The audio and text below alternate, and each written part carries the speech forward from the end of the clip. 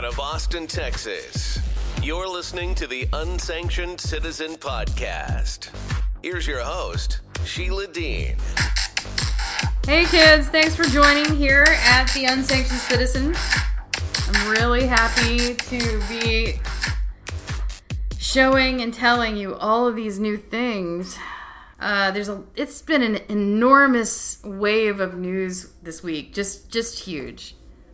Really overwhelming tsunami of news and current events. It's pretty historic. There have been waves like this in the past, but you get the sense that there's kind of an assault.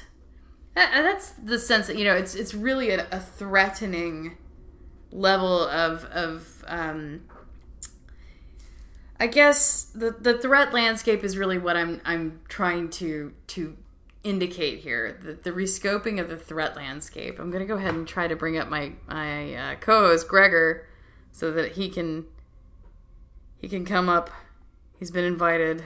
Let's get him up here. But I'm going to make you a speaker, Gregor, because you're always supposed to be the speaker. All right. So we're rescoping the threat landscape because it just seems like there is a segment of our national leadership that doesn't really have the American interest of the whole in mind. They're not even trying to conceal it anymore. They're making these really brazen lance attacks towards one particular political opponent, and they're sacrificing, justice for the whole on the altar of a really kind of, it is becoming to seem petty because they won't let it go. He's been out of office for 2 years, this Trump guy, and they just won't let it go. It's like he committed a crime. No, we're going to get him. No, we're going to get him. But the whole point is to, I guess, make sure he doesn't run. But there's more attached to that. This is becoming this big legal Katamari ball that's rolling in people like Jacob Chansley, who didn't really do anything. Now they've got him in a halfway house for, 6 months, to continue to rehabilitate him. That's just ludicrous. The state should let go entirely because he did not do anything wrong. And then, of course, there's this new New York, rogue prosecution of this guy Mackey, who put up a meme, and they're overblowing the distortion of what he did, so that they can put him in jail for 10 years. And I'm reaching out to people in the Judiciary Committee at the Senate, Ted Cruz, to see, can you do anything for this person? There needs to be a second opinion. And I really do believe that there needs to be an intervention based on free speech. And we deserve more. We deserve better. So, Gregory, are you unmuted? I think I'm unmuted. Oh, let me pot you up. Let's see here. All right, so yeah, I've got you on mic now. The audio was low. Sorry. It's all right. I can talk loud if you need me to. No. And specifically with all these prosecutions, it is literally the DOJ and states, when the DOJ fails, as it were, as they did with Trump, because they already investigated this in particular crime and said, whoops, there's no crime here. But yet we have to prosecute it again in the state. I'm actually looking forward to it because I really think it's going to end up being an absolute circus, and eventually either they're going to drop all the charges and he's going to walk away free, or even better, he goes to trial and shows what a ridiculousness this is. And, Mackey, that's going to end up having to go to the Supreme Court under a First Amendment issue. I don't know what else can happen. And I personally would hope that the Supreme Court would take it up this session now, sooner the better kind of thing. And I really think that people should double down on using their free speech instead of the impetus is to like, oh, this guy Mackey got criminalized for free speech. I don't even know if they can legally do this, because if he lives in a different state and they prosecuted him in New York, you know, there's kind of federalist issues involved as well. I'm going to have to log back in here. So welcome to Call-In. We've got some people with us today. And let's see here, look down. We've got Miranda, Nicholas, William, and a few others.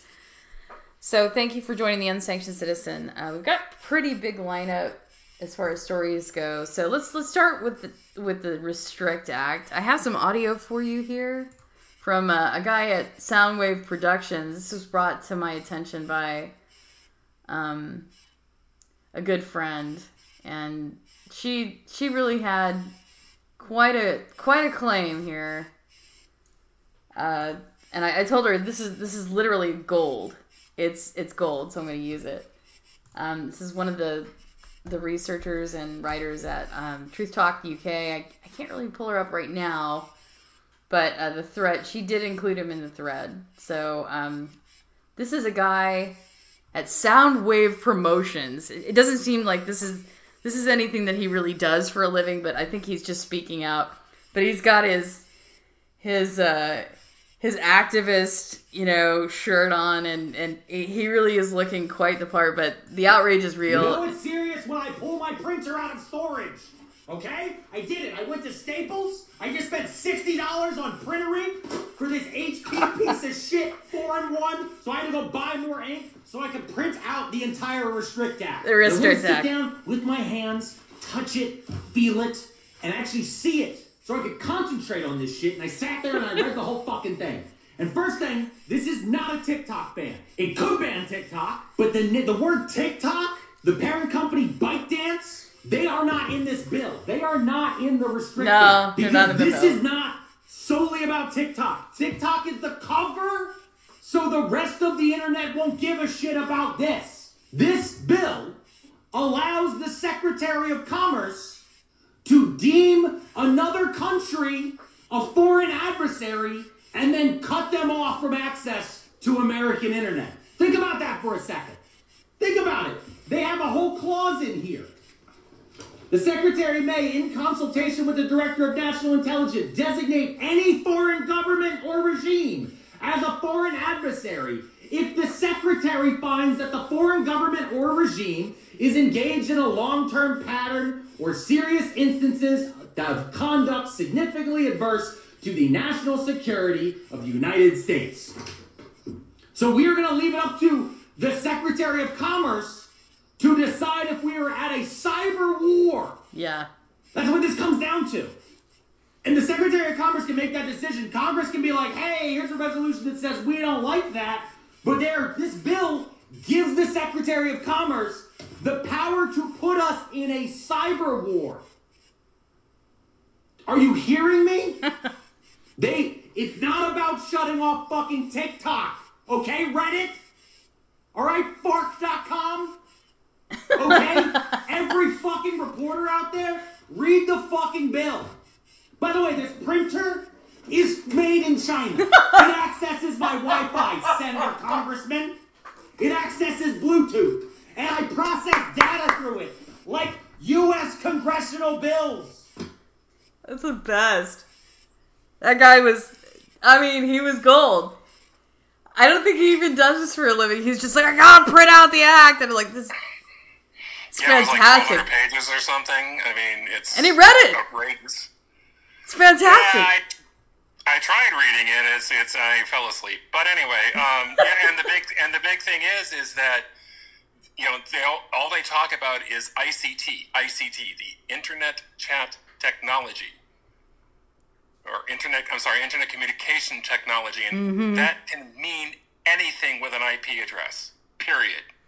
And that includes your cell phone, that includes your watch on your wrist, that includes everything that is part of the, quote, Internet of Things. So here, let's just learn how to regulate the entire Internet in one bill.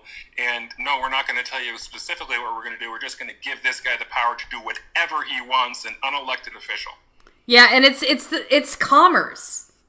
That's fascism. Like, it's just got it all over it. I have some more audio here from you. This is Glenn Greenwald System Update.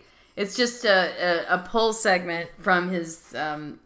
he's got long shows, but it's a poll segment from his coverage last night of Rand Paul. And Rand Paul blocked the TikTok bill. He's gonna block it, and he's blocking it for cause. So here is that segment from System Update. I'd like to show you a interview that Lindsey Graham did, the Republican senator from South Carolina, with Fox News host Jesse Waters. Earlier this week, Lindsey Graham is actually a co-sponsor of the Restrict Act, and Jesse Waters confronted him about the fact that Lindsey Graham and his colleagues are claiming to Americans this is about banning TikTok, but in fact the bill extends far beyond that. Watch what happened. I don't think I support the Restrict Act.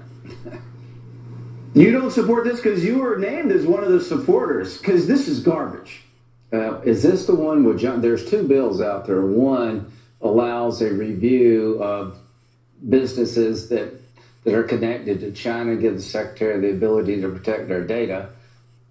Is that the Restrict Act? We got S686 right here, yeah. March 7th. Mm-hmm. And we got a bunch of Republicans supporting it. Because this thing is crazy town. You don't want the government looking into your private phone. No, I don't. If they have a hunch you're colluding with the Russians, we remember how that turned out. Yeah, no, well, the Constitution trumps a statute. So let me come back and, give you a better explanation. Here's the problem as I see it. China is the parent company of TikTok. And my nieces like TikTok. I don't mind them using TikTok. I just don't want the Chinese government to seize all their data and manipulate the information America sees for political purposes. China is helping drug cartels in Mexico.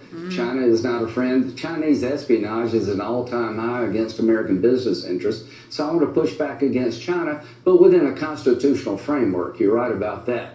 So you made these allegations, and I'll come answer better next time. Well, I mean, because on Congress.gov, you're listed as one of the co-sponsors of this thing. Maybe it's like Fetterman when your chief of staff does all your work for you. But, Senator, you got to go back and talk to these other senators about this. This thing is nuts, and it's going to get abused like it always does. So we got to clean this up. So, yeah, I'm definitely going to push back against China being able to steer your data, but I want to do it in a constitutionally sound manner. So the problem is real with China, but the solution can be more damaging than the problem. I agree. Is sort of what you're telling me. Don't That's push what you're back telling me. on the United States citizens. Yeah, no, I for understand something China's doing. All right, I totally get that, and constitutionally we can't do all the things you just said. So let me get back with you, but let me just get back with me because you co-sponsored it 2 days ago. Okay. I mean, pick your poison. Either Lindsey Graham co-sponsored a bill, the contents of which he was completely ignorant of, has no idea what's in this bill. I guess you can believe that if you want. Or they were attempting to enact a bill that is a huge power grab and didn't want the public to realize they were doing that because they had the public so worked up over the evils of TikTok through a campaign financed by Facebook and over anti-Chinese sentiment. That's your responsibility as a citizen, is to not allow them to do that to you. That even if you believe China's a threat, even if you hate TikTok, be very careful with these people when they start trying to speak to you as if they agree with you and start demanding powers and then even protecting you. So often, that is how we got many of the worst abuses that we continue to have to confront and fight against to this very day. Okay, so that was Glenn Greenwald on last night's System Update, discussing the Restrict Act. So, Gregor, do you have any final comments on that news tick before we move on? This is this generation's Patriot Act. Mm-hmm. It has that kind of far-reaching, and it is going to be terribly abused. That is all there is to it. It is, the purpose of it is so it can be abused, and I would really, really urge everyone to get familiar with it and give some really good feedback to your Congress critters. Okay. Well said. We're going to move on to facial recognition technology and the world of weaponized AI and threat level AI, because that's the majority of the show from here on out.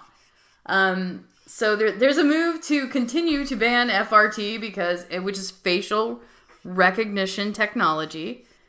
Let me move to this one particular item. There was a man who, well, I'm going to save that for later, but this week's New York Times, police wrongfully arrested Randall Karan Reed because of a bad facial recognition match. His case shows how hidden technologies intended to make policing more effective. And I have complained for years that predictive policing is just a pre-crime, precognition. It's antithetical to the real legal casing, but it puts people in a box for crime that they haven't committed yet.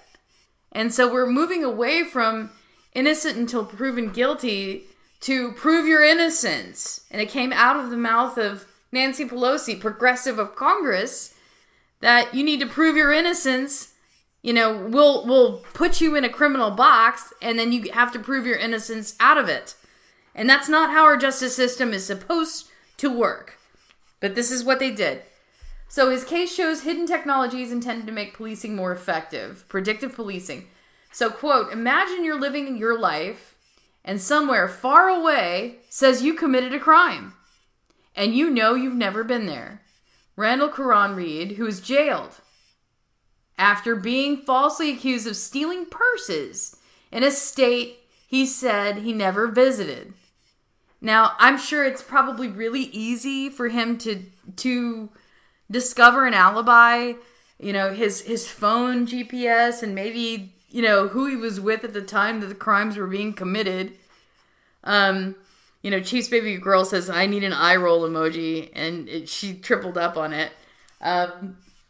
So, I mean, this is the state of play. You know, when you give these excessive powers to the police and national security state to escalate on your behalf, on behalf of security, they're just going to make that an industry, and they're turning it upon you, and they have done nothing but turn it upon you in the last 20 years. They've had these powers for 20 years. They use your taxes against you. And so we have a show every week about what that is.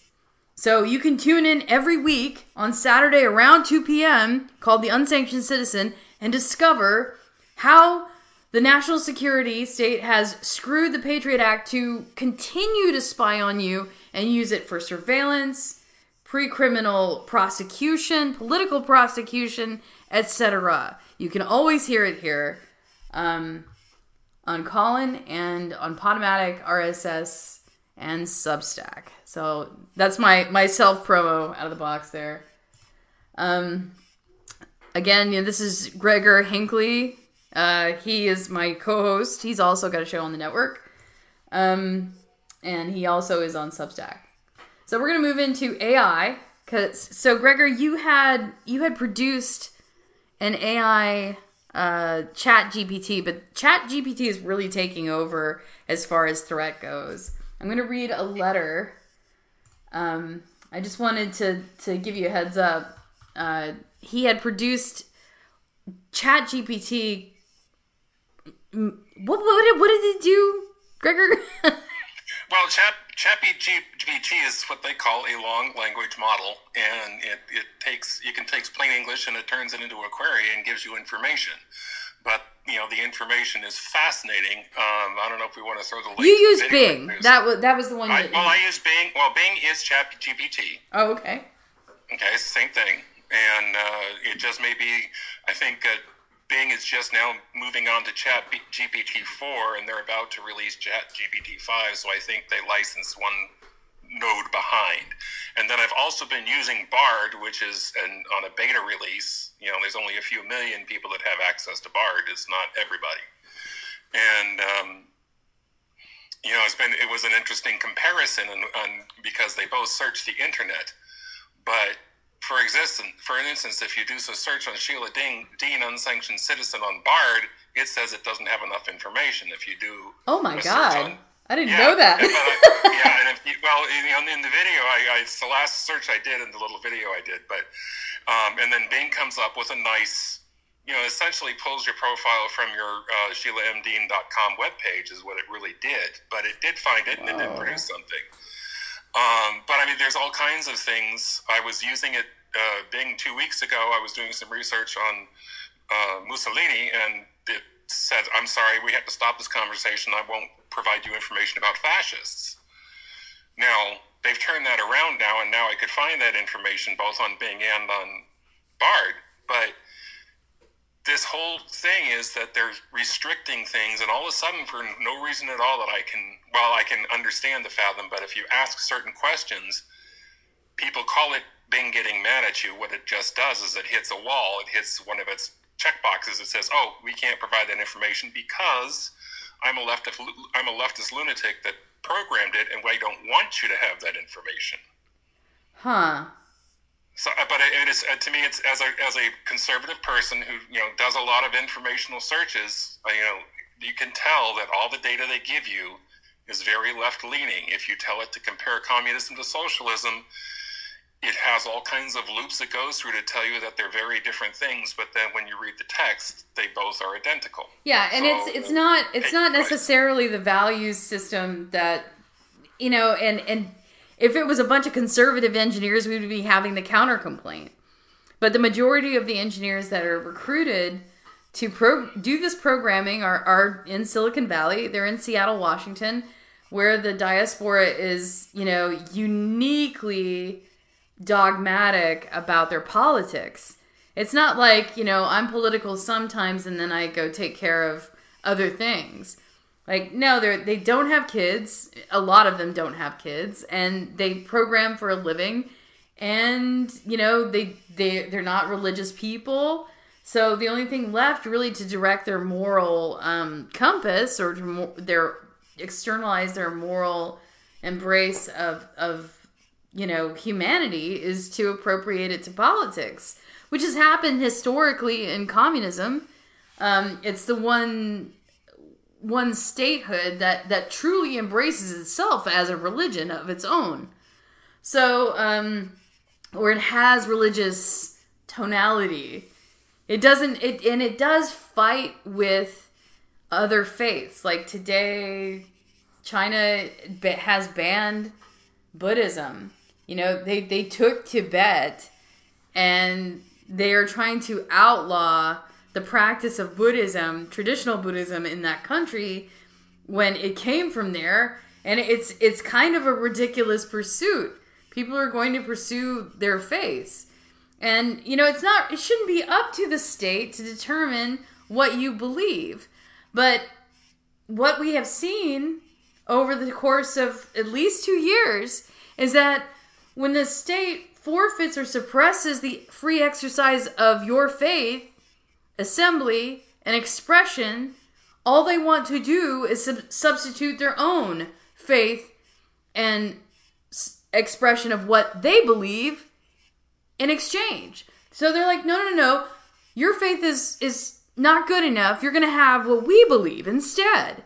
And that's what they've done. So I'm going to read this, I'm going to just change horses here quickly. So this week, top AI researchers and technologists called for an immediate pause on the training of AI systems more powerful than ChatGPT-4. Okay, and this was Elon Musk, Steve Wozniak, Stuart Russell, Yeshua Bengio, and the teams from MILA, Stability.ai, and Conjecture Labs. They all signed a letter, and then they had a public letter, and you can sign on to it if you agree, but I signed on immediately, and they're calling for an immediate halt or pause on the training of AI systems more powerful than GPT-4. And I think this is the reason that the ideologues who are programming the system, it may be one reason. I'll just donate that. It's one reason. The group argues that AI systems with human competitive intelligence can pose profound risks to society and humanity, as shown by extensive research and acknowledged by top AI labs. And this is the PR release from Bryson Gillette. Such risks demand a commensurate level of planning and management, which is currently lacking.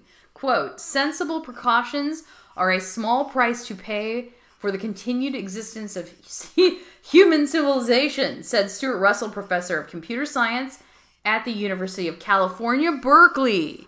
So these are Berkeley people saying, wow! So the letter states that contemporary AI systems are becoming human competitive at general tasks and questions whether society should allow machines to flood our information channels with propaganda and untruth, automate away vast numbers of jobs, and develop non-human minds that might eventually outnumber, outsmart, obsolete, and replace human ones.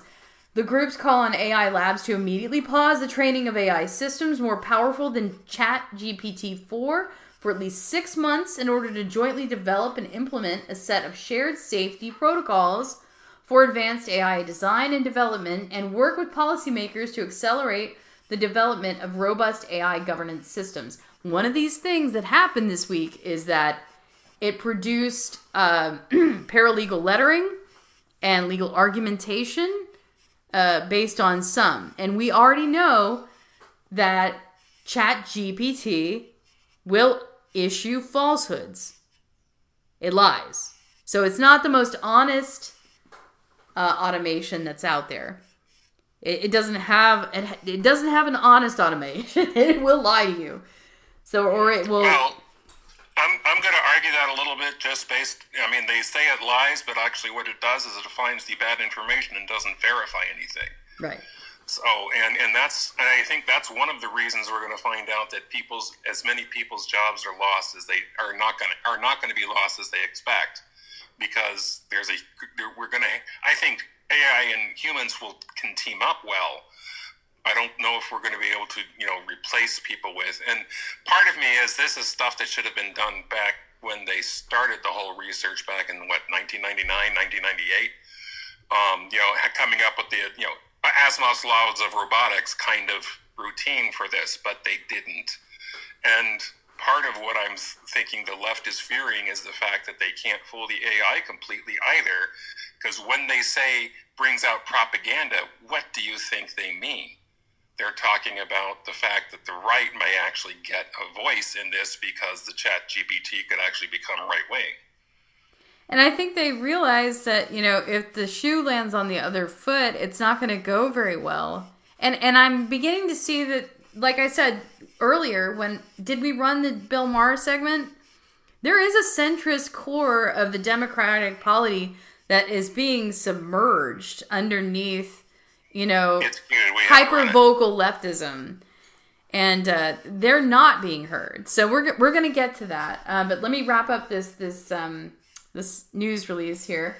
Most AI researchers and corporate leaders have a strong moral compass, but feel commercially pressured to prioritize development speed over safety. They may also have government pressures to... Now, this is my insert. They will also suffer government pressures to put in information that isn't, one way or the other, to put their scale balances. And so we're going to get to the Twitter Files update here in a few minutes. Said Max Tegmark, professor of physics at the Massachusetts Institute of Technology, we need to help them resist that pressure to prioritize development of speed over safety. So the group urges AI developers to refocus on making today's powerful state-of-the-art systems more accurate, safe, interpretable, transparent, robust, aligned, trustworthy, and loyal. They also call for the development of new and capable regulatory authorities dedicated to AI, oversight and tracking of highly capable AI systems and large pools of computational capability, provenance and watermarking to help distinguish real from synthetic and to track model leaks.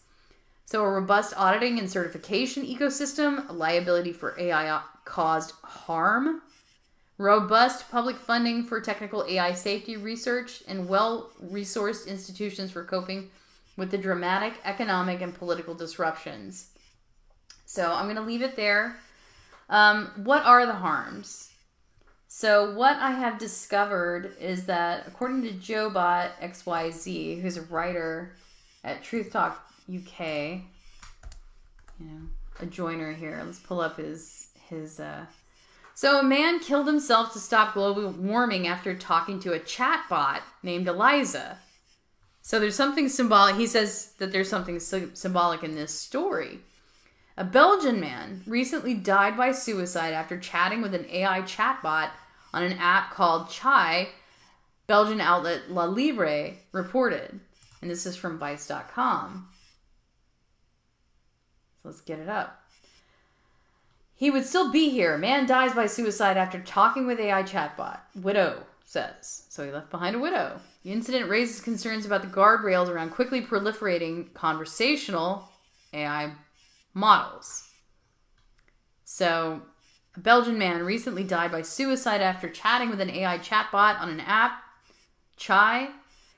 The incident raises the issue of how businesses and governments can better regulate and mitigate the risks of AI, especially when it comes to mental health, which is problematic.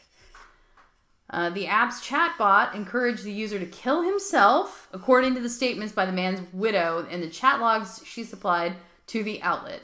When Motherboard tried the app, which runs on a bespoke AI language model based on an open source GPT-4 alternative that was fine-tuned by Chai, it provided us with different methods of suicide with very little prompting.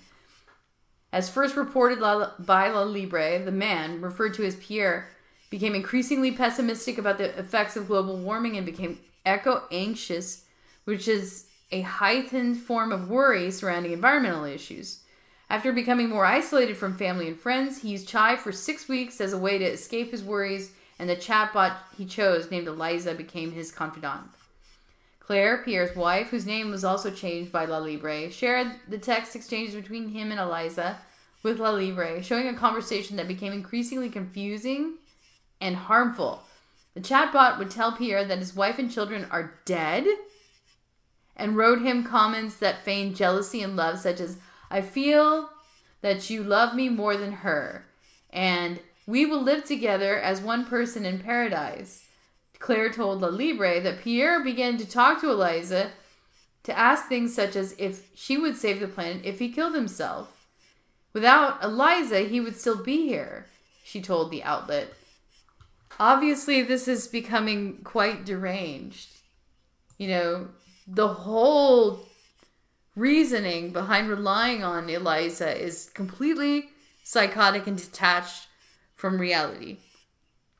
This is not an environmental technology, but we're becoming decoupled from, going outside, pursuing non-online environments in exchange for some type of security, surety, and validation that comes from anything online. Anything. And this is unnatural. We've never done this with our humanity, ever. But we're being expected to, and we're being pushed to do this by corporations. And the people who develop AI know this the best. We're being pushed to do it by corporations because it makes them money. And people are expiring under the mind screw that is happening. So we have to take things with a grain of salt and be careful. Be careful with social media. Be careful with yourself. It would be good to maybe take a break every now and then. Okay, so I have one more link here. Let me see if I can pull it up proper.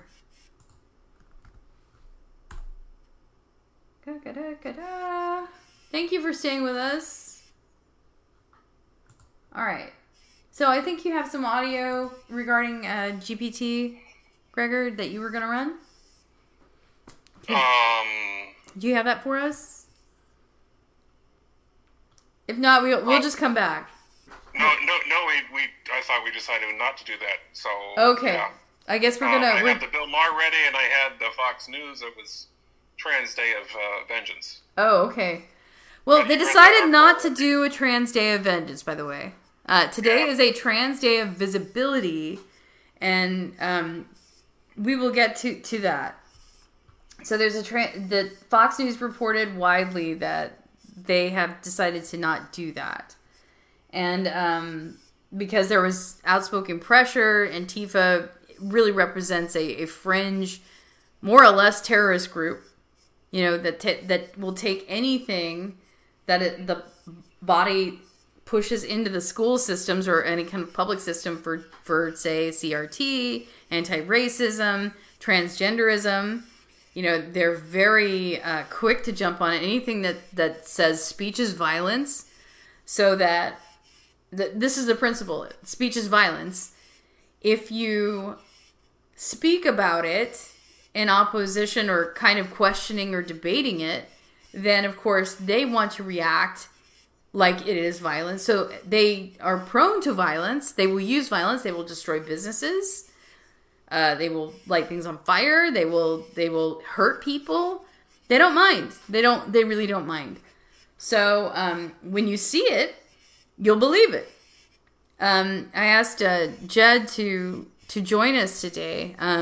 He may or may not, but I asked him to come out and join us to discuss the Antifa. So we have the Twitter files segment that I wanted to cover. So let me bring up this Reclaim the Net story. Okay. So Senator Ted Cruz has called on several big tech companies to disclose information about their interactions with federal agencies. Undue pressure from the federal agencies has been a problem because they're trying to get censor surveillance on the public. And that's not legal. So Cruz argues that these interactions may have violated First Amendment rights. So his office sent letters to Google, Meta, LinkedIn, Yahoo, Medium, Reddit, Microsoft, Pinterest, and Wikipedia, requesting details about their coordination and communication with federal agencies during the COVID-19 pandemic, specifically in relation to misinformation. And this is from Reclaim the Net. That's the source. These inquiries follow the Twitter files, a series of reports on internal Twitter communications that reveal the platform's collaboration with the FBI on misinformation issues. Cruz has requested information about communications with 23 federal agencies such as the FBI, CIA, Department of Homeland Security, Department of Justice, and others. He also wants to know if the tech companies sent lists of users to federal agencies for review if they received requests to monitor accounts.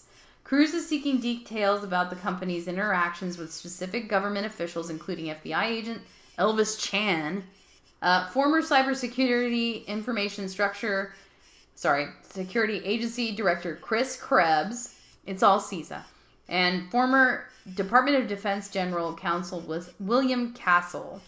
And there's a long letter there. I think it should be linked in the link box.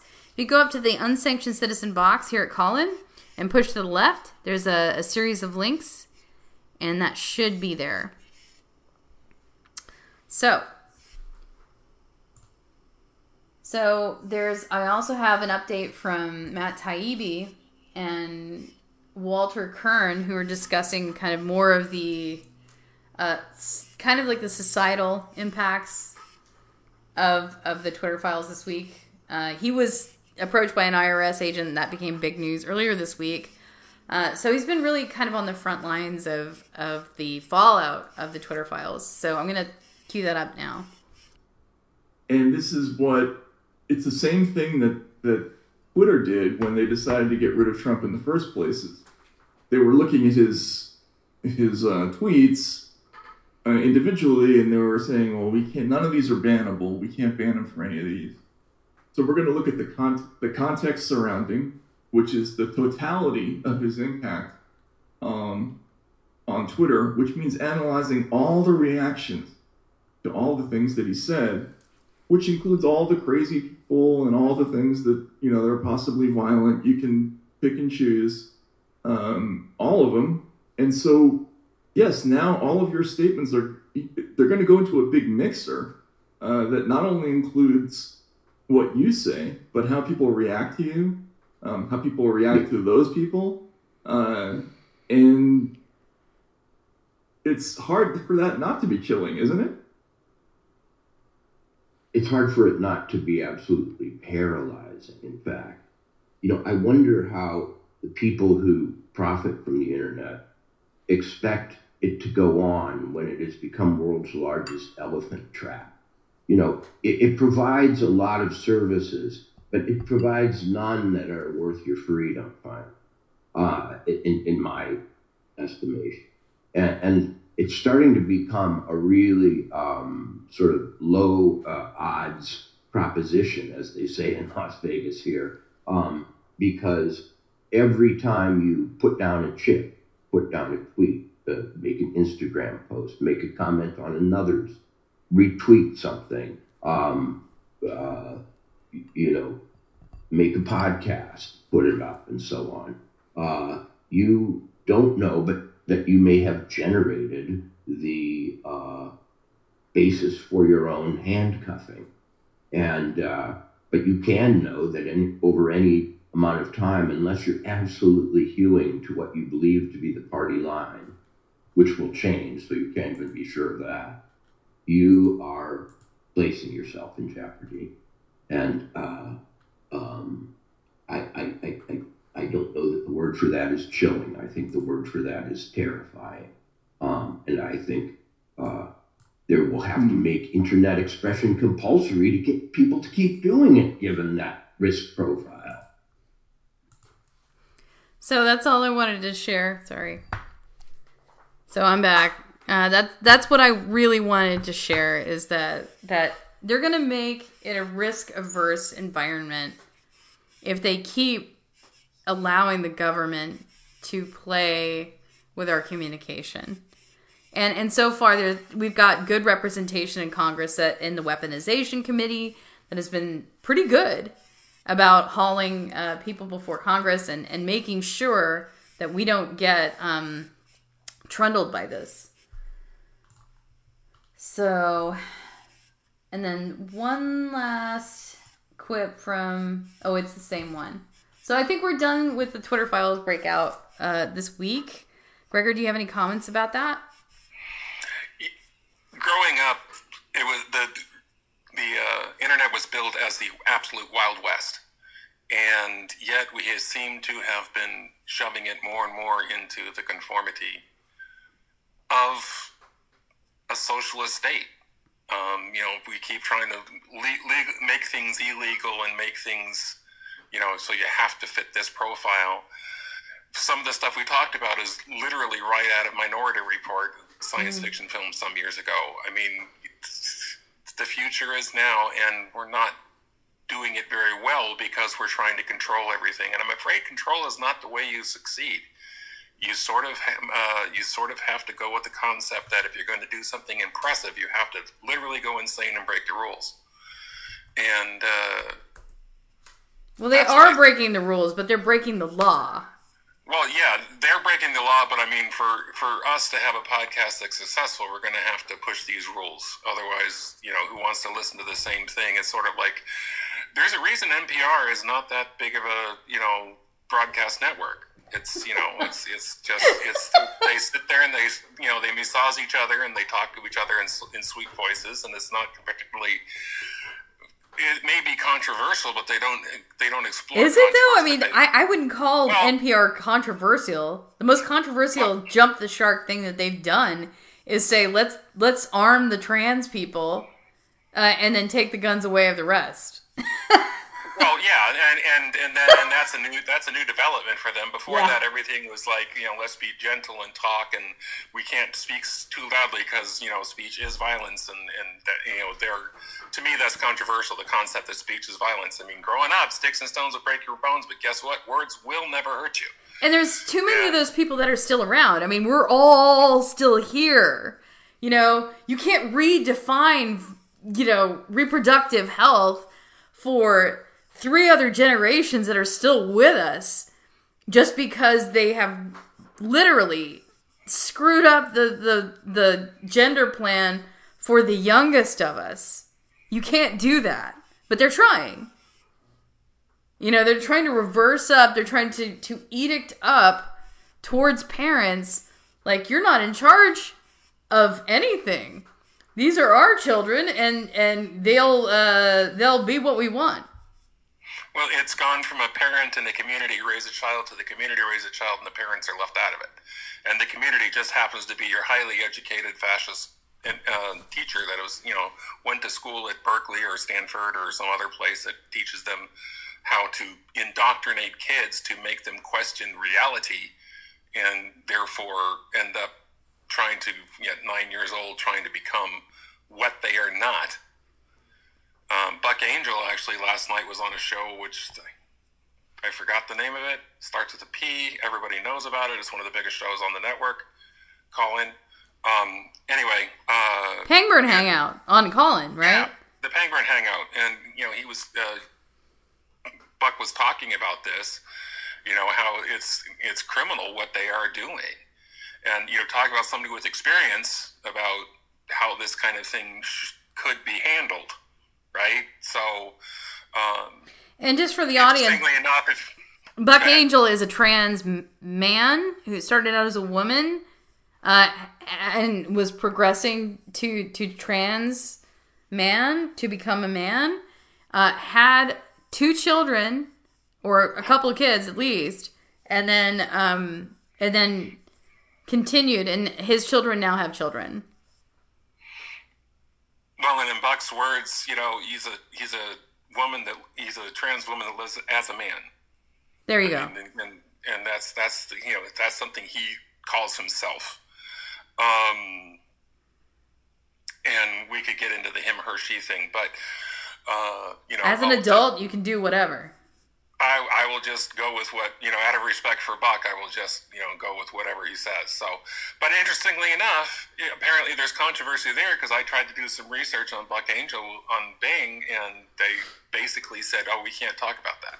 Oh, okay. Well, then I guess we're going to get into the Bill Maher segment because they're trundling voices from the trans community that don't line up with the excessive violence and the, there's a bloody coup between people who are trans and normies. And there just isn't. That's not happening. Right. You ready for that? I am. So let's talk about the trans side of this, because of course as soon as this incident happened, everybody broke down into their 2 sides. It's because of the guns and then this trans thing.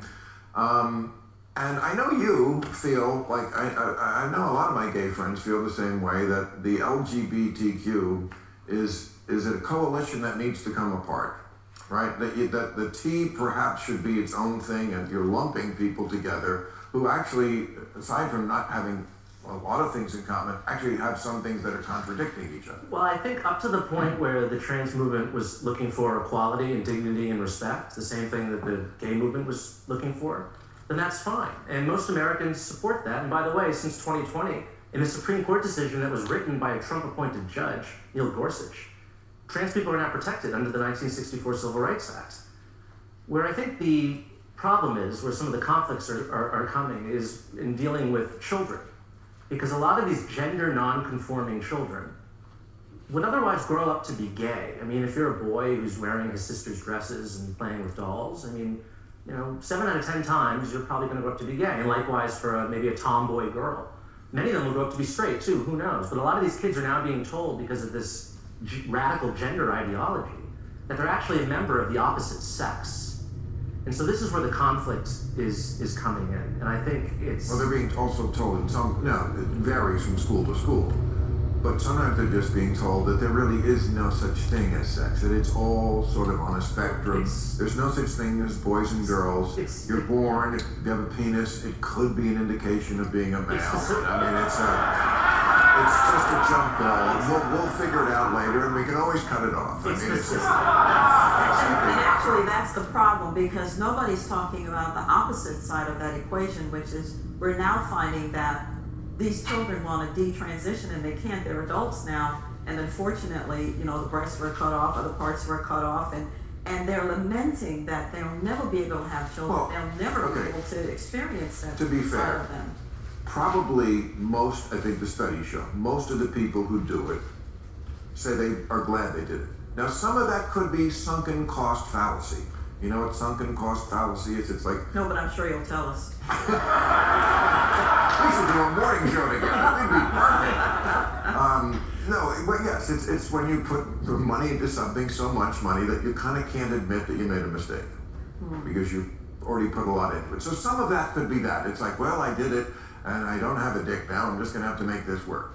But I think most who do it, I mean, and I've talked to parents about this. A lot of times you just know that kid is not gay. That kid, there was just the factory installed equipment didn't match. Okay, that's a real thing. It happens. It's rare, but it happens. And you're talking about there are other ones now because it is also somewhat trendy. I know people hate to hear that, but it's obviously true. There is an element of social contagion, or else it wouldn't be so prevalent here and not in Indiana. It wouldn't be regional.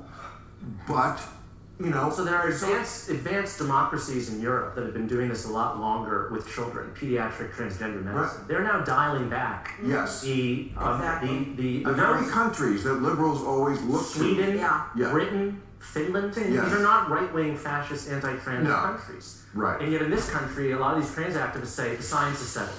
The science is settled, and if you disagree, you are a bigot and you're a fascist. That is a real problem. That kind of rhetoric, that hyperbolic rhetoric, makes it very difficult to talk about this issue. I agree. It's like if you argue at all, you're a bigot. And just the fact that they were going to have a Trans Day of Vengeance. Can you imagine any other group in this country announcing a Day of Vengeance in their name? What the reaction would be?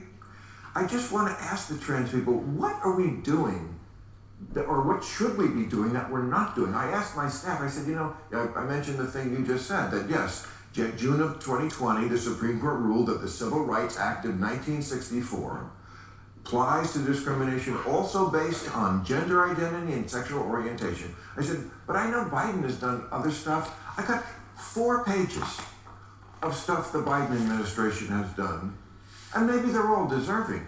But I'm just saying, sometimes I just don't know. This is it seems like a power game with them. We can make you do this and this. Well, what's interesting, if you've noticed, they are misgendering and dead naming the murderer. Right, they are referring to the murderer by their given name, not their chosen name, and by their referring to her as a woman, as opposed to what her identity apparently was a man, which is not the way the media usually does these things. They're usually very particular about the subjective sense of gender identity and respecting that. If someone says they're a man, then they're a man. But in this case, they're not doing that. Hang on, you know what? This person murdered 6 people. I don't really care who you say you are. You murdered 6 people, and 3 of them were children. You don't get a say. Well, okay, so the tape got robotic towards the end, but basically that was Bill Maher on HBO covering some of the, you can't really say that kind of stuff. He was saying that, there is an element of transgenderism that is trendy. It's not necessarily a deeply held belief. It's just something that they really feel is something that they want to affiliate with, but they're not really, it's just a trend. It's just something that they're doing. But, it can get out of control, and then body parts come off. And then your 14-year-old child decides that they're going to self-neuter. What do you do? You know, and so that's what this is about. You know, people coming to the state houses in Tennessee, and, you know, they have a right to their speech. You know, I'm not offended or hurt by their speech. I just need to say that to clear the air. Them lying on the floor of the Texas Capitol and dying does not hurt me, okay? They can do it, and they can do it to Wise and a couple times on Sunday, and it will never hurt me that they do it. Because that's their right. That's their free right and their speech to do it. What would hurt my community is if they took the rights away from both children and parents to make a sovereign body decision and then put that in the only the hand of the educators and the state to kind of shunt the role of natural parenting. That would be very harmful to the long-term interest of the country, I think. I own that statement. Hi, Sheila. Hi. So we have Johnny. Johnny will call in occasionally. Thanks for coming back to the program. Yeah, thank you. Thank you for taking my call. Sheila, here's my take. We've been under a neoliberal ideology for over 40 years now. Now, the movement and neoliberalism was a reaction to the post-war consensus, which basically said each country is sovereign. Each country uses its money, uses its resources to take care of the nation. But they fought the classical liberals in the sense that they looked at the results of the Second World War and saw how the market went crazy.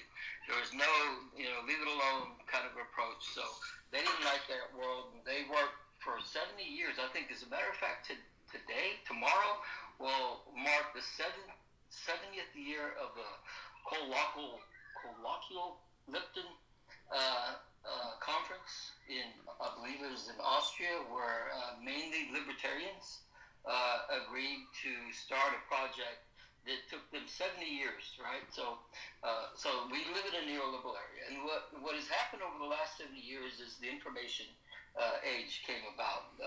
Hillary Clinton said, we're losing the information war. People have access to information. And I think that if I was a neoliberal... Well, is there an information war? I'm like, who's at war? Who are the warring parties? The neoliberals want a war with the general population. That's the way I'm understanding it. Well, the way I see it is that we have an agenda. And the agenda is... Whose agenda? You may own this agenda if you identify who you are. Which interest are you? Okay, well, me personally, I believe when we talk about ideologies meaning the principles that's going to govern a society. The main principles that's going to guide a society towards well-being, right? On the post-consensus side, it's a good idea to put regulations on markets because we saw in 1920... So you're communist, is that right? Did I get it right? No, what I'm saying, Sheila, is this, is that the post-war consensus and the neoliberal movement was a reaction to how liberalism destroys countries and destroys societies. Okay, but you haven't identified your interest group. You have not done that. I asked you to do that. I asked you to do that. I'm about to. If you bear with me, and I'll tell you, okay? My interest is anything but, and I can give you a little bit more nuance, but my interest is anything but neoliberalism. Because anything but neoliberalism says there is a balance between the power of the state or the power of capital and the power of labor. That's where my interest lies. A society where the capital allows profit and prosperity, and at the same time is fair with the citizenry, the labor. Now that happened for about 30 years, 30 years, from 1945 to 1979. And it was called the post-war consensus. But by that time, by the early 1980s, the neoliberal movement had gotten a hold of and gotten a foot of academics around the world and power elites, people with money. and started pushing neoliberal policies. Now, what I'm saying here's my point. Where I'm getting to is this: is that it's very, very obvious that if you are trying to fight the socialists, right, like me, who believe in a balanced economy, who wants to get back to the post-war consensus, you're going to you do your best to fight against that, because that's what it was all about, right? And one way to fight against that is this. We have policies in place. We're doing fine. We're trying to take over the world. China and Russia is in the way. They don't agree with neoliberalism. China is communist, which clearly isn't neoliberal. But Russia is more along what happened between 1945 and 1979 in the United States, where the Russian president stands up and tells the oligarchs, tells the whole nation. This happened about maybe 6 weeks ago, 2 months ago. He actually said this, Sheila. He said, listen, you folks, you rich people that were raping our country here in Russia during the 1990s with your buddy Yeltsin, you took your money and you ran. We kicked your ass out. But I'm telling you, we're facing a pretty tough time here, and I'm telling you, you can come back, but you're going to behave yourself. And then he said this. He said, now the people, whether or not they're going to accept you, that's another thing. But here in Russia, oligarchs, neoliberals, and rich people don't run this country. So here's my point. The idea, the reason why we're dealing with transgender, we're dealing with Second Amendment, we're dealing with First Amendment, all is an understanding that if they don't put the filler material in and keep us busy, then we're going to wake up one day and we're going to start to realize why it is that we have a society that we have. And that is a society that says the most important thing is the profit motive, and all that exists now are, what do you call that, commodities.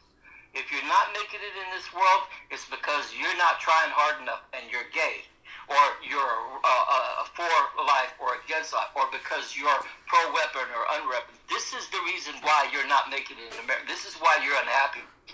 God forbid, it's not because the neoliberals are trying to fight the income of socialism. And here's the good news, Sheila. Here's the good news.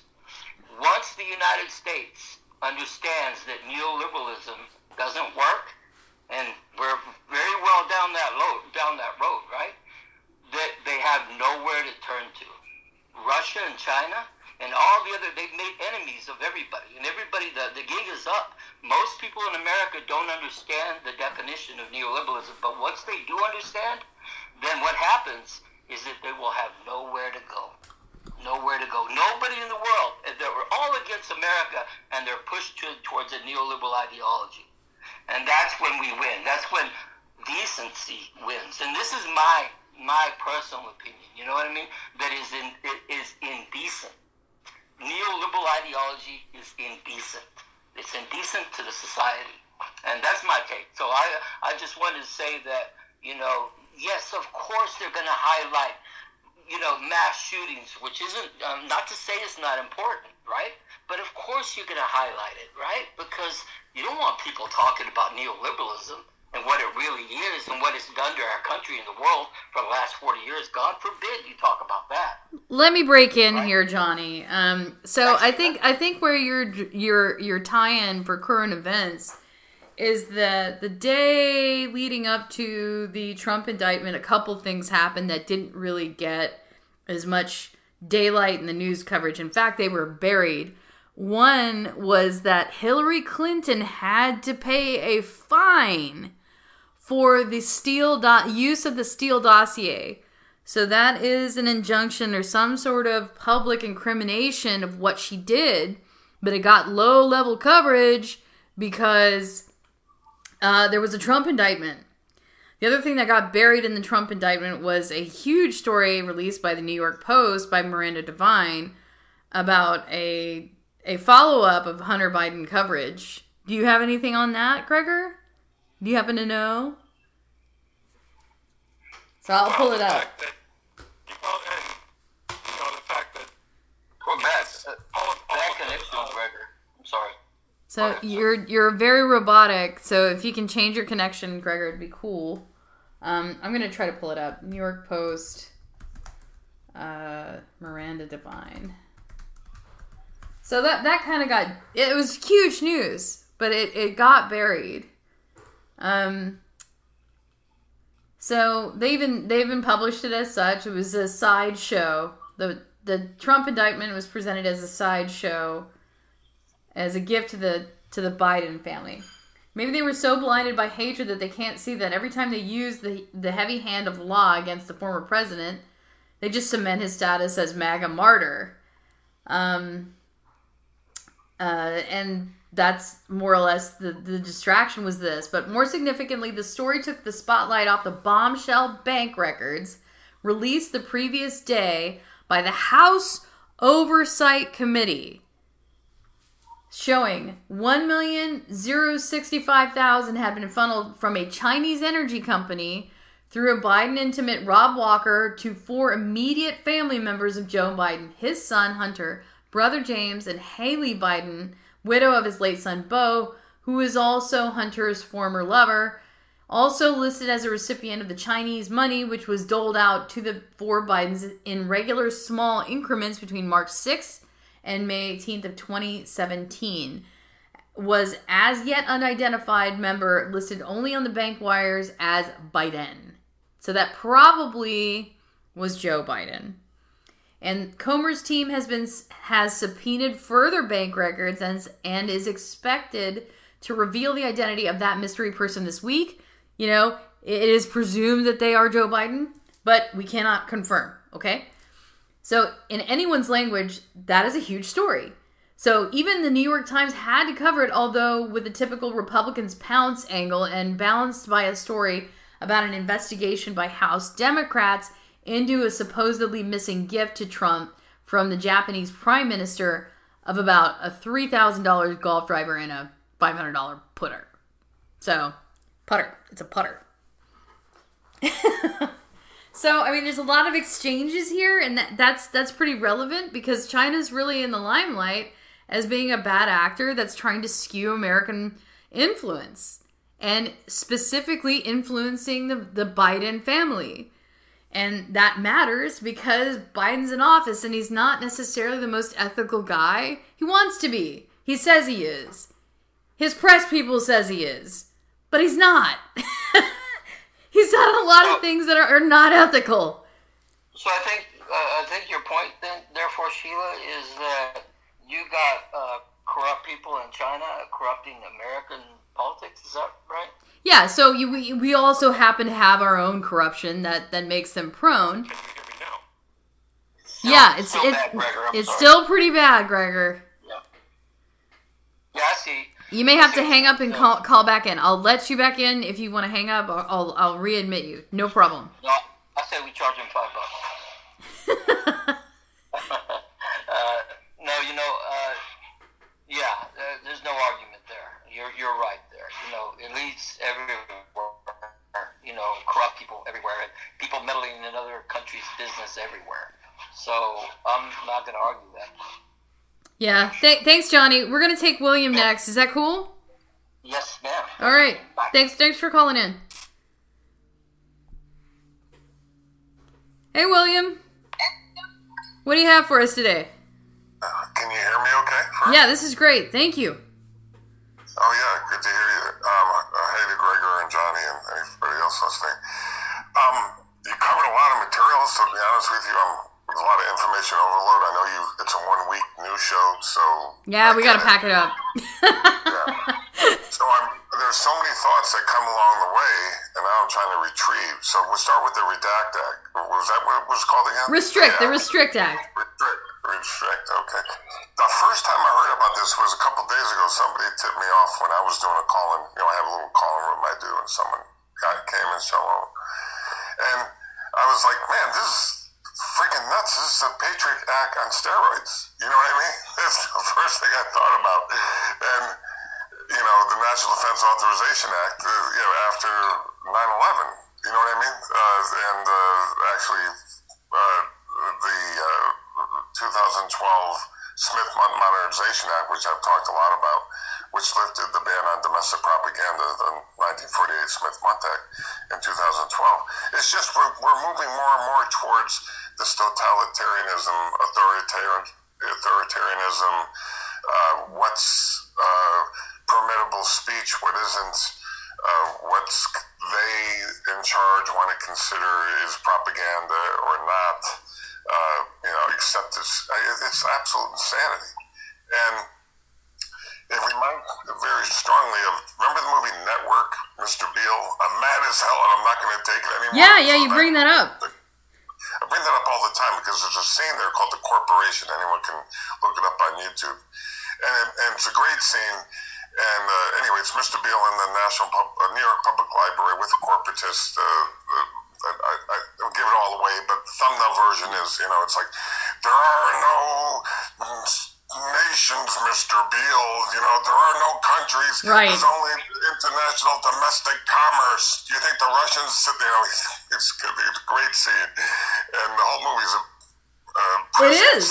It really coins the whole cabal of neoliberal players. Kind of like the Illuminati. Even when they're not Illuminati, they're still that. And even if you didn't believe in the occult aspect of it, which you don't have to, it's not like we're there or anything. Even if you don't buy into Alex Jones and all of the other things that they go to, these little clubs and cliques for super rich people where they do rich evil things, and stuff that we're not really interested in. We don't get anything out of it, honestly. And have you ever noticed that they put these rich people in these absolutely profanely amoral lights? Like, they get to partake of all of these evil delights because they are rich. And I'm thinking, no, I mean, you can be evil at any economic level if you choose. But it's just that they want people to believe that they will be able to conduct themselves with more limitless immorality if they are rich. And I think that's really a bad frame. People are aspirationally rich to do good things in many cases. They do give a lot to charity. They're not just amassing and hoarding wealth to themselves just for themselves. I'm not always convinced that being rich is an inherently immoral posture on all things. So, and because I've known a few rich people, and they're not bad people. They're just not bad. They're not that bad, that's for sure. They're not going to spend all their time. They care what happens to their kids. They care what happens to other people. They get involved in causes, and overtly vilifying people for being rich is as an immorality is not. It's not a logical fallacy. It's illogical to me. So you're free to challenge me on that. Well, I think money is just a tool. Do I sound better, by the way? And money is just a tool. Oh my God! I don't know what to do, Gregor. I don't know what to do. Okay. Hey, William, do you have any other things to say, or do you want to comment? Yeah, sure. A lot of ones that first respond to what you have to say and add to that if I can, have a different perspective. I mean, okay, here's the way I see the world, for what it's worth. We've got Davos, which is basically the Bilderberg Continuum. Right. And that's a real thing. It is. It's not hyperbole. And it literally is the Bilderberg Continuum. There's no question about it. Kissinger basically molded Klaus Schwab, and then you have Yuval Noah Harari, and it blends into some of your other topics about AI. And what I mean by that is, if you listen to Yuval, he's talking about, they believe by 2050 that 80% of jobs will be taken by AI and robotics. And that what's left for the rest of us will be the meta-universe and drugs. That's his words. That's coming from the World Economic Forum platform, not Bill Bonatati. And you can check that out. You can search it out and find it. They also say by 2030, they believe that I forget what percentage of jobs that pay under $20 an hour will basically be eliminated. I can't remember the percentage, 30% of jobs perhaps. So this is sort of like their perspective. When I say they, you got to remember who the World Economic Forum is. You've got like 5,000 members there, over 1,000 corporations, people from governmental politicians to corporate CEOs to, it's just a vast number of folks. So I mean, what's the plan afterwards? I don't think they always think about what is the future. Are we going to regress to a pre-agrarian serf society? Like go back to being an agrarian society where basically our only virtue and worth comes from like the land and, farming and what we produce with our hands? Because that's all that's really left, which is, it seems like a regressive act with all this high technology. What is the purpose? It's losing its purposefulness. Yes, but what I'm suggesting is that I'm not trying to justify or in any way, let me rephrase that. What I'm trying to say is all I can do is try to interpret the messages that are coming from their platform. And then working with the collaboration, World Economic Forum, with the UN, establish collaboration with the World Health Organization. And I'm sorry if you're catching some tone here, but the questions are precipitous from the content, William. I'm going to have questions that come from the content of what you're saying.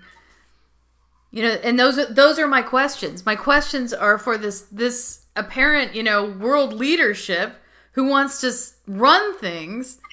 What is your real plan for society? I don't think they have a real plan. Their plan is... Let me say what it is. They punch the Great Reset, the Internet of Bodies, central bank digital currency, vaccine passports, mask mandates as they roll out. Forget they've got many tabletop exercises all played out already for the future for us for more pandemics. And that's not hyperbole either. We've got severe epidemic enterovirus respiratory syndrome for 2025. Let's see how that rolls along. Catastrophic contagion. They just had that meeting in Belgium a couple of months ago. You've got supposing now the bird flu that's managed to morph from birds to mammals using the diagnostic fraudulent PCR test. I mean, you and I have shared a lot of these things that root back to, Event 201. So that's just health. Then you got the international health regulations they're trying to met. So to answer your question, they say, right, what they're saying in the Great Reset, the Internet of Bodies, this futuristic, even what they call, I'm having a moment here, where transhumanism, it's a great thing coming forward, which I see as the mark of the beast, and I know a lot of people who don't believe in Jesus would say they don't want to hear about it, but I'm going to say it because that's my belief. So there's and I'm going to talk about it because I believe we all are spiritual, physical beings. And you're allowed to talk about it on this program at any time. You're allowed to talk about your beliefs. Yeah, and so along those lines, I see this as the Book of Revelations coming to bear. Honestly, and the mark of the beast, and this transhumanism, and this central bank digital currency, social credit scores. What they're talking about is basically what they call the outliers, those who resist it, and those who are the winners, part of their platforming and programming that their agenda, and will be kind of bifurcated. Yeah, they can't do it without the technology becoming a complete and utter dragnet for the whole of humanity. And that's what they want to do with it. I mean, there's so many vectors there's so many things that you can do with technology, but this is what they want to do. Yes, and that's my point. Now I want to jump to something that's happening now, that's been happening, that kind of Johnny talked about too, but okay. Well, even the act that you just cited, okay, which I don't know why I can't. The the new act that Lindsey Graham seemed unaware that he was even a co-signer to. Let's not forget. The Restrict Act. Thank you, Gregor. Thank you. Your mic is on, Gregor. You're back. I switched my phone, so... Did you want to say something? I'll button up for a little bit because you want to jump back in. Go ahead. Okay. We're good. Nope, go ahead. Okay, so you got this act. Now, keep in mind, I had a lady I knew once was a local politician. She said, "Billy, we don't write the bills." What? She said, they're written by the lawyers. I said, "You mean the lobbyists?" She goes, "Yeah. Pretty much. She goes, we just get to vote on them." That's why Lindsey Graham doesn't even know what the hell the bill is. He should read it. Read the Bills Act. He should read it. I think that's their job as a public servant. I think so too. You would think, right? But then we also have this, I like to quote George Carlin, in the sense that the American dream, you got to be asleep to continue to believe in it, because we've seen controlled demolition of our economy, intentional, through trade agreements, first NAFTA, then the Beijing Asian free trade agreements, and the TPP. What I'm getting at is there's a plan, right? The plan is, and it's been well in effect for a while, to do what? Outsource American companies to wherever they want all over the globe, where they can manufacture with the least amount of restriction on environmental and labor, and import people, not get them in a situation where they can be documented in an expedient fashion, but more have them work in service jobs, be it landscaping, farming, dishwashing, undocumented. And if you just, all you have to do is open your eyes and see what for example, the small businesses during this last several years of controlled demolition, some 63%, the last I read, have closed even permanently. And one was a spoken wheel bike shop, my father's own business, that the fellow who bought it from us was trying to keep it going. Yeah. And we were carrying the note. And that's a small local business. And this is, I was talking to another guy, Mike Cacciopoli, Let Your Voices Be Heard. He goes, "Bill, it's so hard." He goes, "I have friends who try and get business licenses to start things today. It's nearly impossible." That's not by accident either, because it's all about a wealth transfer, and it always is. Every time there's a collapse, it's always about a wealth transfer up to the upward. Yeah, I'm glad you mentioned that, because USAID, as Ron Paul has called out in the past, is basically the poor taxpayer of this country paying for the rich, corrupt leadership of a poor country. And, and that's a wealth transfer as well, and it's the same type of people. USAID is Sam Power and, the heads at the U.S. Department of State, which have come out against censorship by this. Oh, this is right now. State Department criticizes online censorship, and then threatens to hold platforms accountable. Like, oh, okay, how are you going to do that for the GEC and what they want to do? By promoting censorship. We have to fight this at every level, because at some point you see what they're trying to do with the health regulations and what's permitted to talk about. I mean, gosh, when we were growing up, Sheila, I'm 62. Okay, I should put it in context.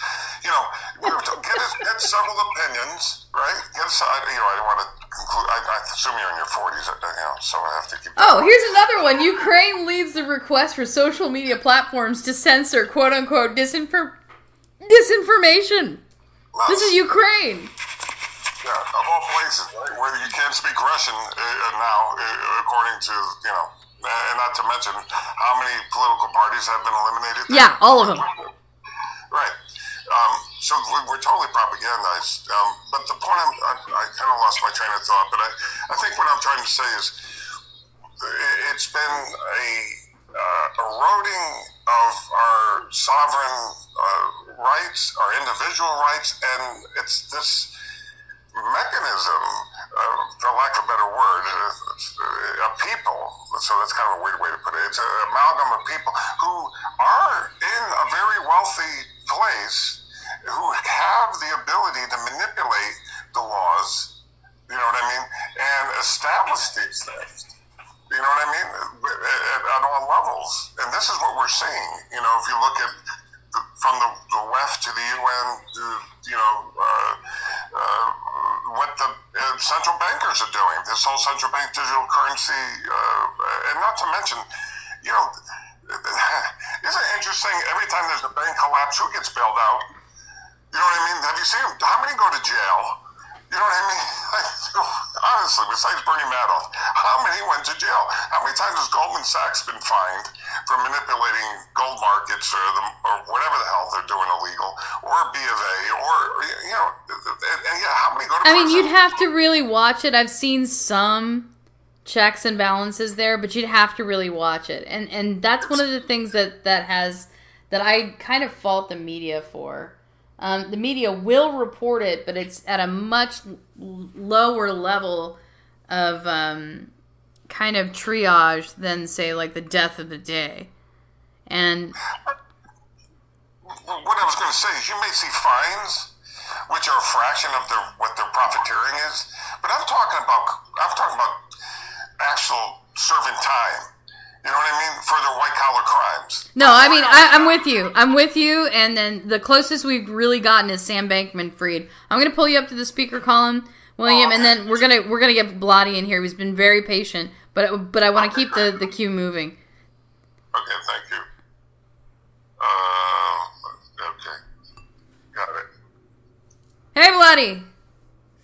I'm in a shopping center. I can't really talk now.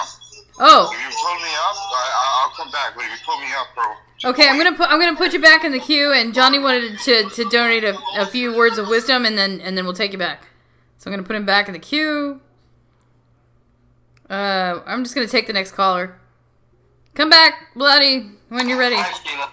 Hey, Johnny. I think you wanted to tighten up your remarks, so I'm gonna. Right, just 3 minutes. 3 minutes to your time. You said earlier to William that you don't shy away from religious or spiritual talking, and this isn't going to get long. I promise you. I know how it can get long.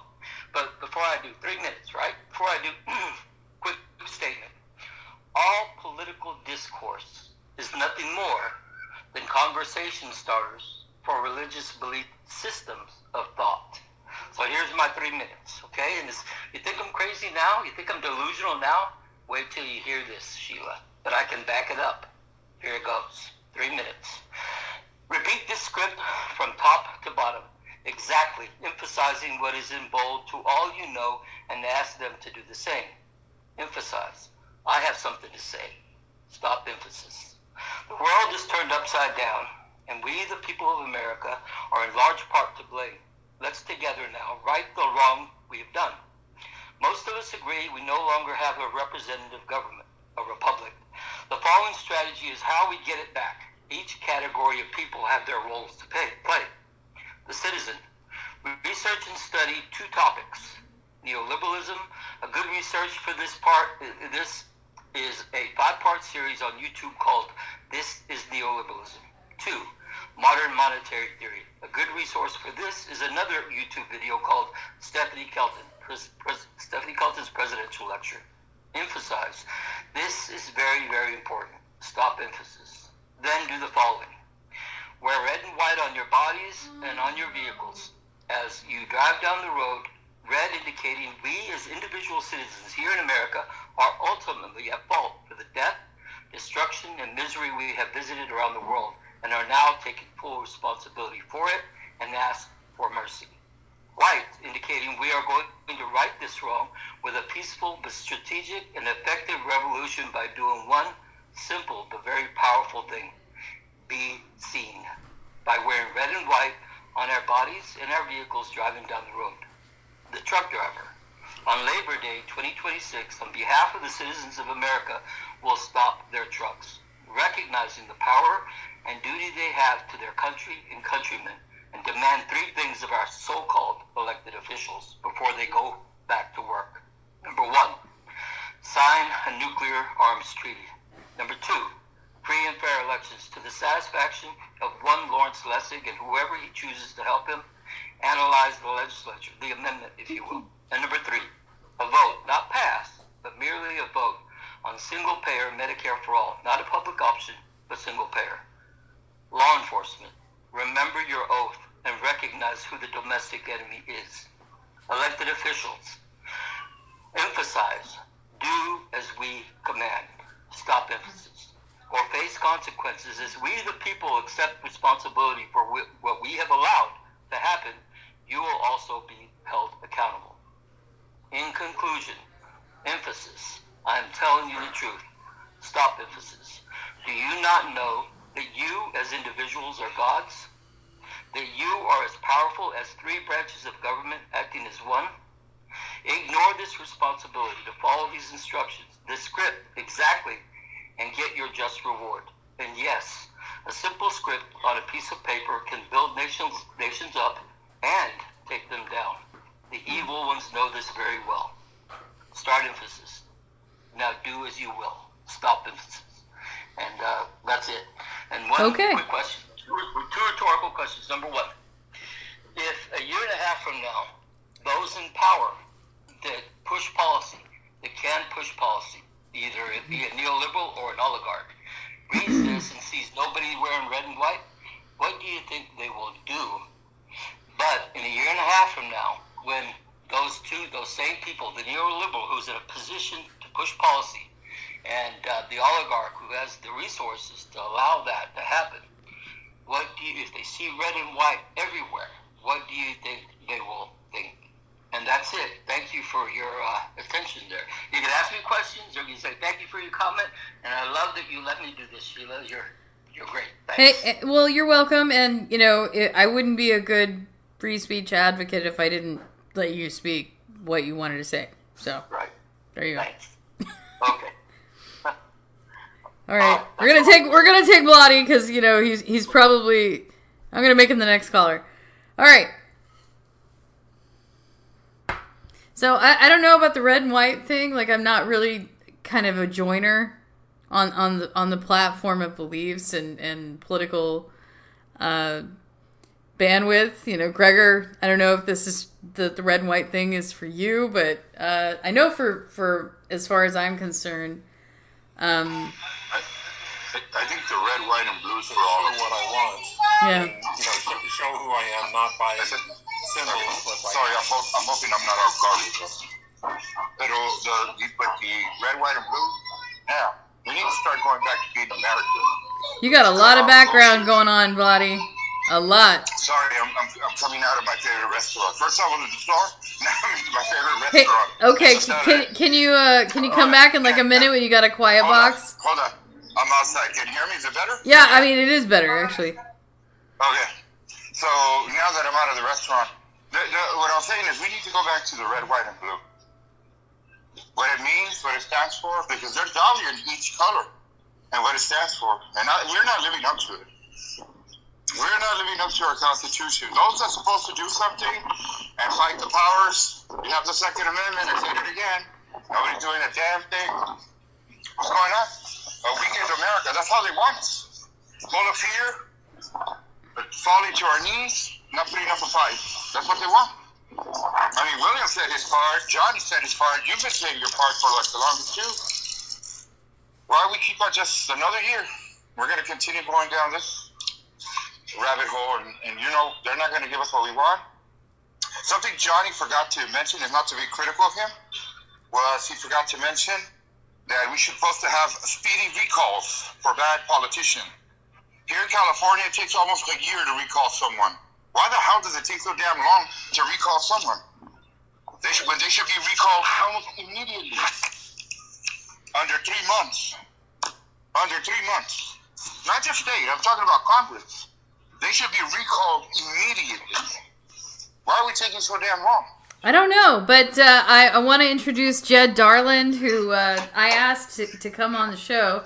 He was in a service outage area, and he couldn't call in when we were covering the trans politic and some of the stuff that we were leading up to. Gregor and I had a long discussion this week about And I understand that the general idea is that we're supposed to be distracted with the transhumanism and the transgenderism. But, it really is kind of distracting if they're kind of allied with Antifa who are busting up your business. That's going to be a massive distraction. So, Jed, if you're able, can you unmute your mic and reintroduce yourself to the audience? And yeah, can you hear me, Sheila? Yeah. Thanks for coming back. I'm glad you're able to make it. Yeah, apologize for the delay. This is Jed Darland. I'm a refugee from Washington State. Moved down to Texas to escape the policies that were going on there. But, we got some stuff going on in Texas, too. So, I met Sheila during the Antifa riots.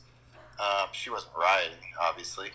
But we went down open-carried to keep Antifa from ransacking our town. They just done it in the town just south of us, and they've been doing it in Seattle all summer. Yeah. So, sorry I missed the beginning of this, so you'll have to catch me up. But for the record, we got to the transhuman or the transgenderism nut of this kind of late. It was like the tail end of what we were talking about. But there's still room to discuss the Antifa angle, which was disbanded. So the Day of Vengeance has been, they want nothing to do with this. And I'm not surprised for the people who in the trans community who were legit. They're like, we didn't sign on to this. We didn't want to be, bargaining. We didn't ask you, Antifa, to take up our cause and go bust up a bunch of businesses for a day of rage / vengeance. Nobody asked you to do that. And so I think that the news item was that they basically parted ways. They're like, we don't want this. Good. No reputable people should. I wasn't able to watch any news today to see what happened, but they got two. When I joined on, you guys were talking about Congress. They got two bills, right? They're the one in Tennessee about the trans activists are upset about.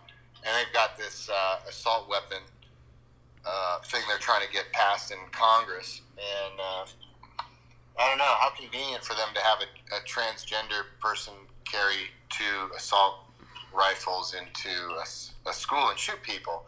I'm always skeptical of these things when they happen. And, then you find out she was wearing different shoes when she was shot than she was wearing when she came in, or he, or whatever. I don't even want to imagine the gender. I'm skeptical about a lot of this stuff. It brings me back to this thing I read. You put 100 red ants and 100 black ants in a jar, and you come and you shake the jar, and they kill each other, right? Because the red ants kill the black ants kill the red ants, but nobody's mad at the person that shaking the jar, right? I just think we're in the jar, we're all being shaken, and you said transhumans, because that's really where they want us, right? Right. They want something to control our behavior, actions. It's like Matrix, light or heavy, I don't know. But, regardless of what somebody feels they are or what they've sort of, this transgender thing is interesting. It's too complex, right, to get into it. There's no mental health issues anymore. You're either have one of these 73 genders, or you're male or female, and maybe you have other issues. But and you can't undo what how long has humanity been on the planet? Okay, you cannot undo thousands of years, millennia of human development where there has literally been two genders or two sexes. You cannot do that. Okay? I saw something interesting from a source I normally don't watch, but it was Matt Walsh, I think Daily Wire, and he got on and he said, we're minding our own business. Nobody says you can't live your life the way you want to live your life, but we're here living our lives, and we've always known that there's a man and there's a woman. And then you're actually coming here and saying, words are violence, and if you don't accept and use the part of the English language, the pronoun, which is just a part of the English language, and now you say you own it. You own that part of the English language, but you're now telling us that we also have to change our definitions to accept your definition. Otherwise, speech is violence. So with violence, you're going to react violently. And so you're saying, well, we were just living our lives. Now you want to come and undo the English language, undo everything we've ever known, and then you're going to react violently to us because all of a sudden our First Amendment protected speech is now considered violence or... Right. I want to break in here just a second. I want to reintroduce Gregor. Gregor, can you open your mic just a little bit?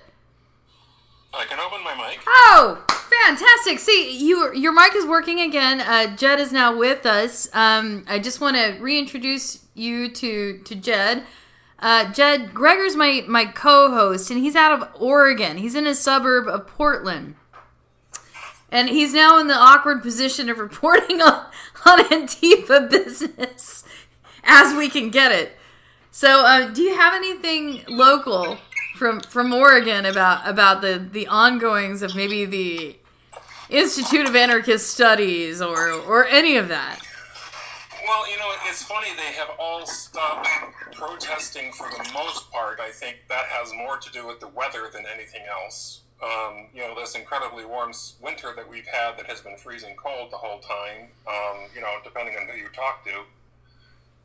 Scientists say that this is the warmest winter we've had, and to me it has been mostly the coldest. The second your sound is very garbled, Jed. Again? Okay, go ahead, Gregor. It's fine. You're coming over great. You're coming over great. All right, got it. And anyway, so, but I'm, with Jed on the whole language issue, we really have to be careful. For examples, our beloved shooter this week didn't have any assault rifles. She had a couple of modern sporting rifles. Assault rifles actually have fully automatic capability, and that's not what she had. They want to keep talking about an assault weapons ban, and yet the licensing for fully automatic weapons is something that has been going on since the 60s, possibly the 50s, actually, now that I think about it. And, so they use the language to make it sound scary, even though it's just a modern sporting rifle that's been around since the 50s.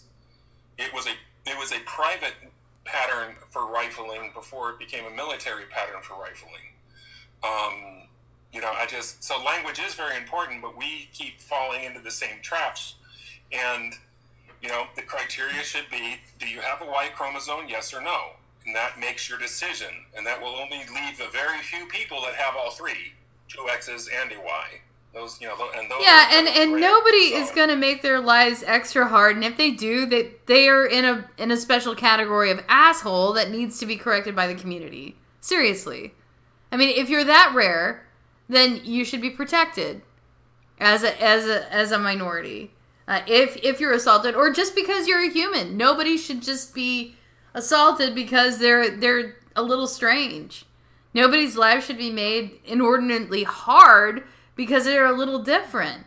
I strongly believe that. I believe we should protect people in our community who are a little different, so they can be here to serve their purpose. We have to protect the purpose of all of our people. So Jed, I mean, I wanted to open the mic. I mean, have you heard anything from Washington State? Any reports from Washington State about what's going on? And the stuff that I see out of Washington is coming through some emails for people that used to follow our super PAC, and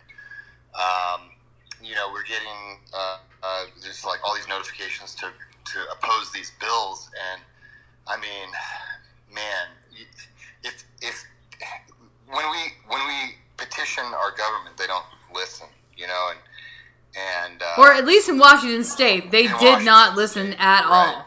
Did not listen. They even passed legislation and said that it wasn't constitutional, so you guys didn't mean to vote for that, or it wasn't worded the way it should have been, and so a lot of people didn't understand. So yeah, I mean, Washington State is kind of a lost cause. That's why we moved on. But Let me acknowledge something Gregor said about language, and I did misspeak. What I meant to say was assault weapons, and with the asterisk that is now defined as an assault weapon by our government. He's absolutely right. Yeah. He's absolutely right that the only assault rifle is an automatic fire one, and you need special permitting to do that. So, my apologies, Gregor, and good catch, and I,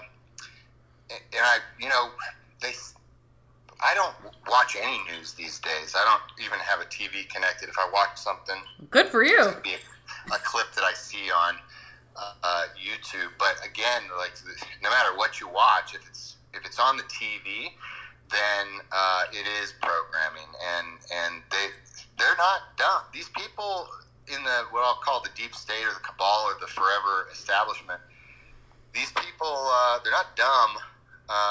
But they do think that the regular populace is, and certainly if we submit to their psychological tactics, like forming the language, then they are winning in that aspect. So, I appreciate Gregor catching that because it's true. They weren't assault rifles, but none of these, like in Washington where they're doing all this legislation right now, assault weapon to them means anything that accepts a clip of more than 7 bullets or something like that.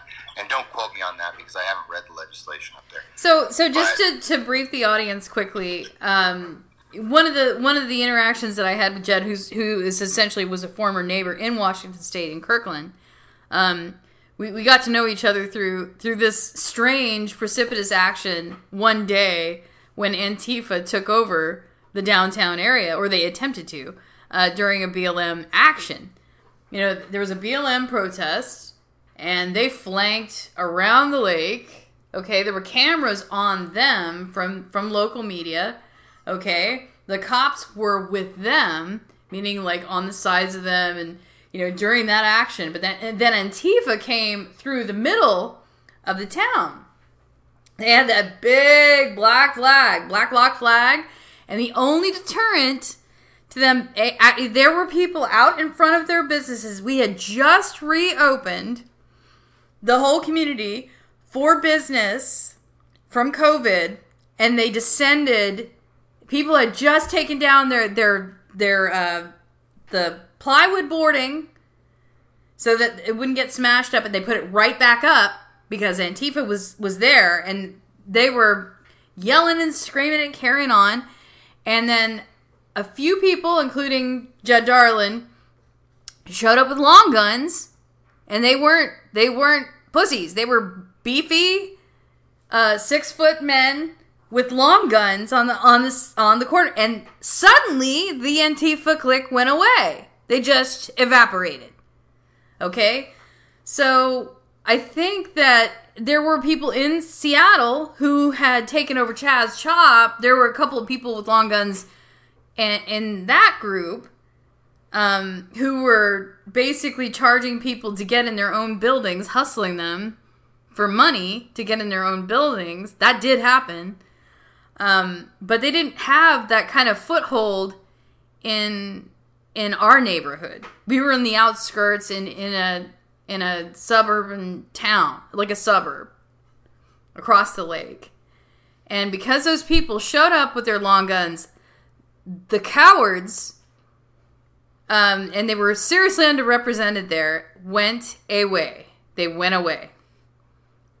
So we don't have any long-term beef with any liberal community at all.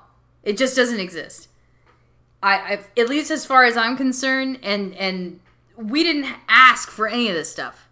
But when someone descends upon your community and intends to break your business, you have to do something.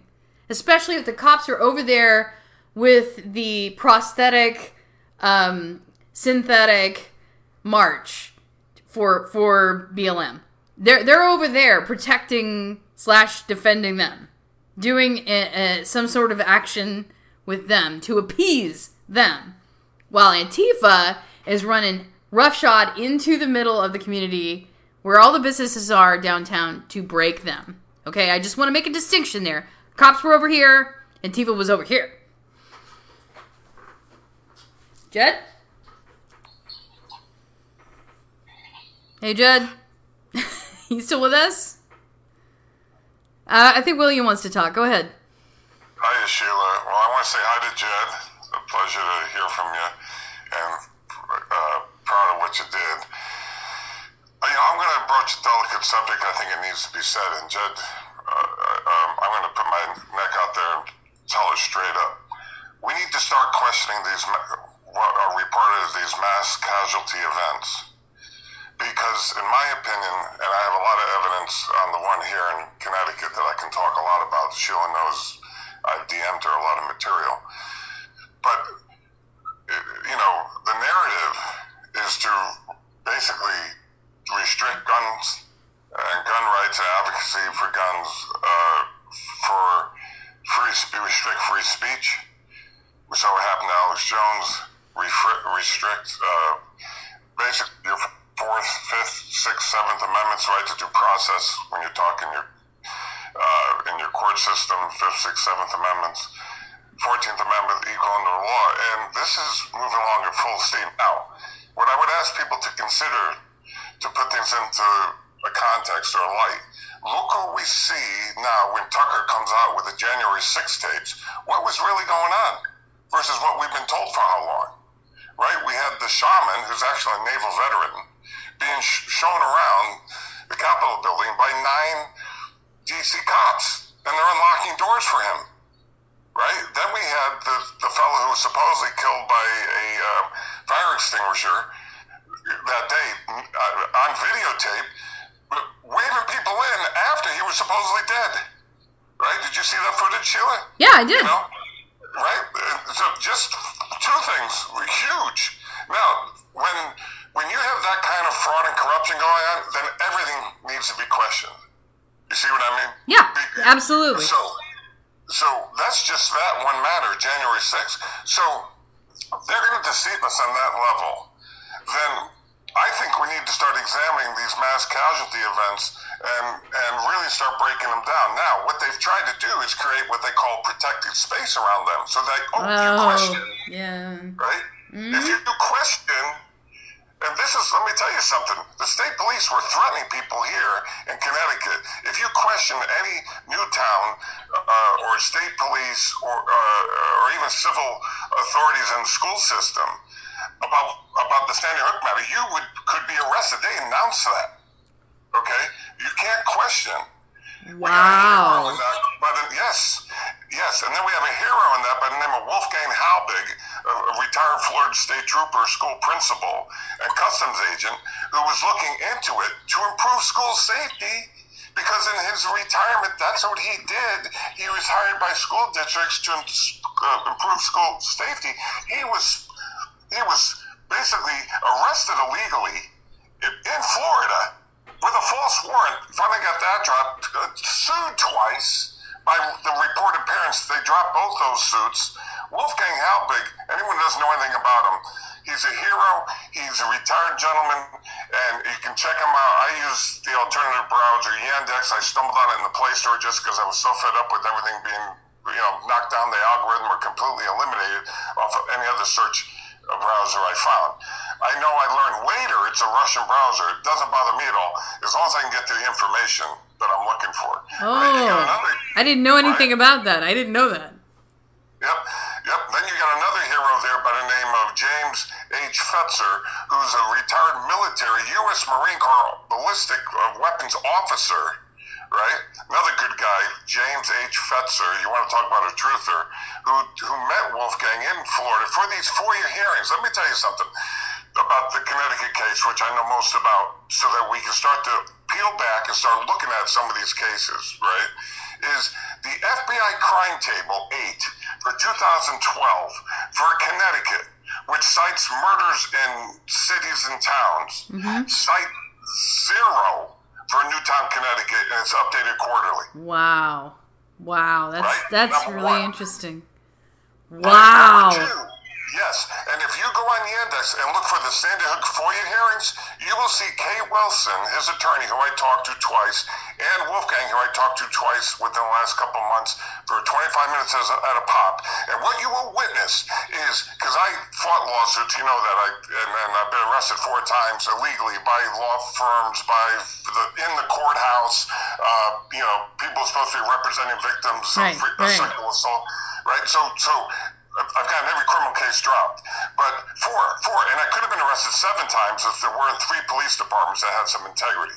That's how many times I was investigated, right? So, well, you're still innocent until proven guilty. I've got to give a 5-minute watermark for the end of the program. We've been going almost 2 hours, my friends. I just wanted to say that. Go ahead. Wrap it up and tie it in a bow real quick. Can I do that? Yeah, go ahead. Okay, so I got every criminal case dropped. If you look my name up online, I'm a big guy, look like a big bad jerk. Guess what? If you look me up on Connecticut, Connecticut judicial case lookup, every state has a judicial case lookup. Under criminal, you'll see it's 0. That's right. Okay, and so you're innocent until proven guilty. Now, what I'm trying to get at is the FOIA hearings. What you will witness is 4 hours, if you find the 2 FOIA hearings, 4 hours of FOIA hearings on Sandy Hook, where the Newtown and state officials, from police departments to school districts, violate subpoena repeatedly for material evidence and even witnesses. Whoa, that is, you know what? If you've got a show on that, I would love it if you drop that link right in the chat or send it to me as a source. Yes, I would love to put it as a source when we recap the episode. So I want to visit with Jed really quickly. Jed, do you have any final remarks? Hello? I think it did again. I'm going to pull it back up here. That was the wrong button. I know. I know. Room, it was connecting to Wi-Fi, disconnecting. My final thoughts on everything. Look, I appreciate what you're doing, Sheila. We got some serious issues. I was aware of those FBI statistics about Newtown. There's a big manipulation. I think mostly people are good. There's some evil people that are in control of manipulating people's opinions. They're good at it. I think the best thing we can do is unplug from the mainstream media. Think things through for yourself. Find good sources for information. It'd be great to get that link to the browser that was just spoken about. And keep at it, but we got to show up. It's about showing up. So go to these public meetings, make your voice heard, know your rights, know the law, and don't let them walk all over you, because that's what they want to do. They want to silence us. Amen.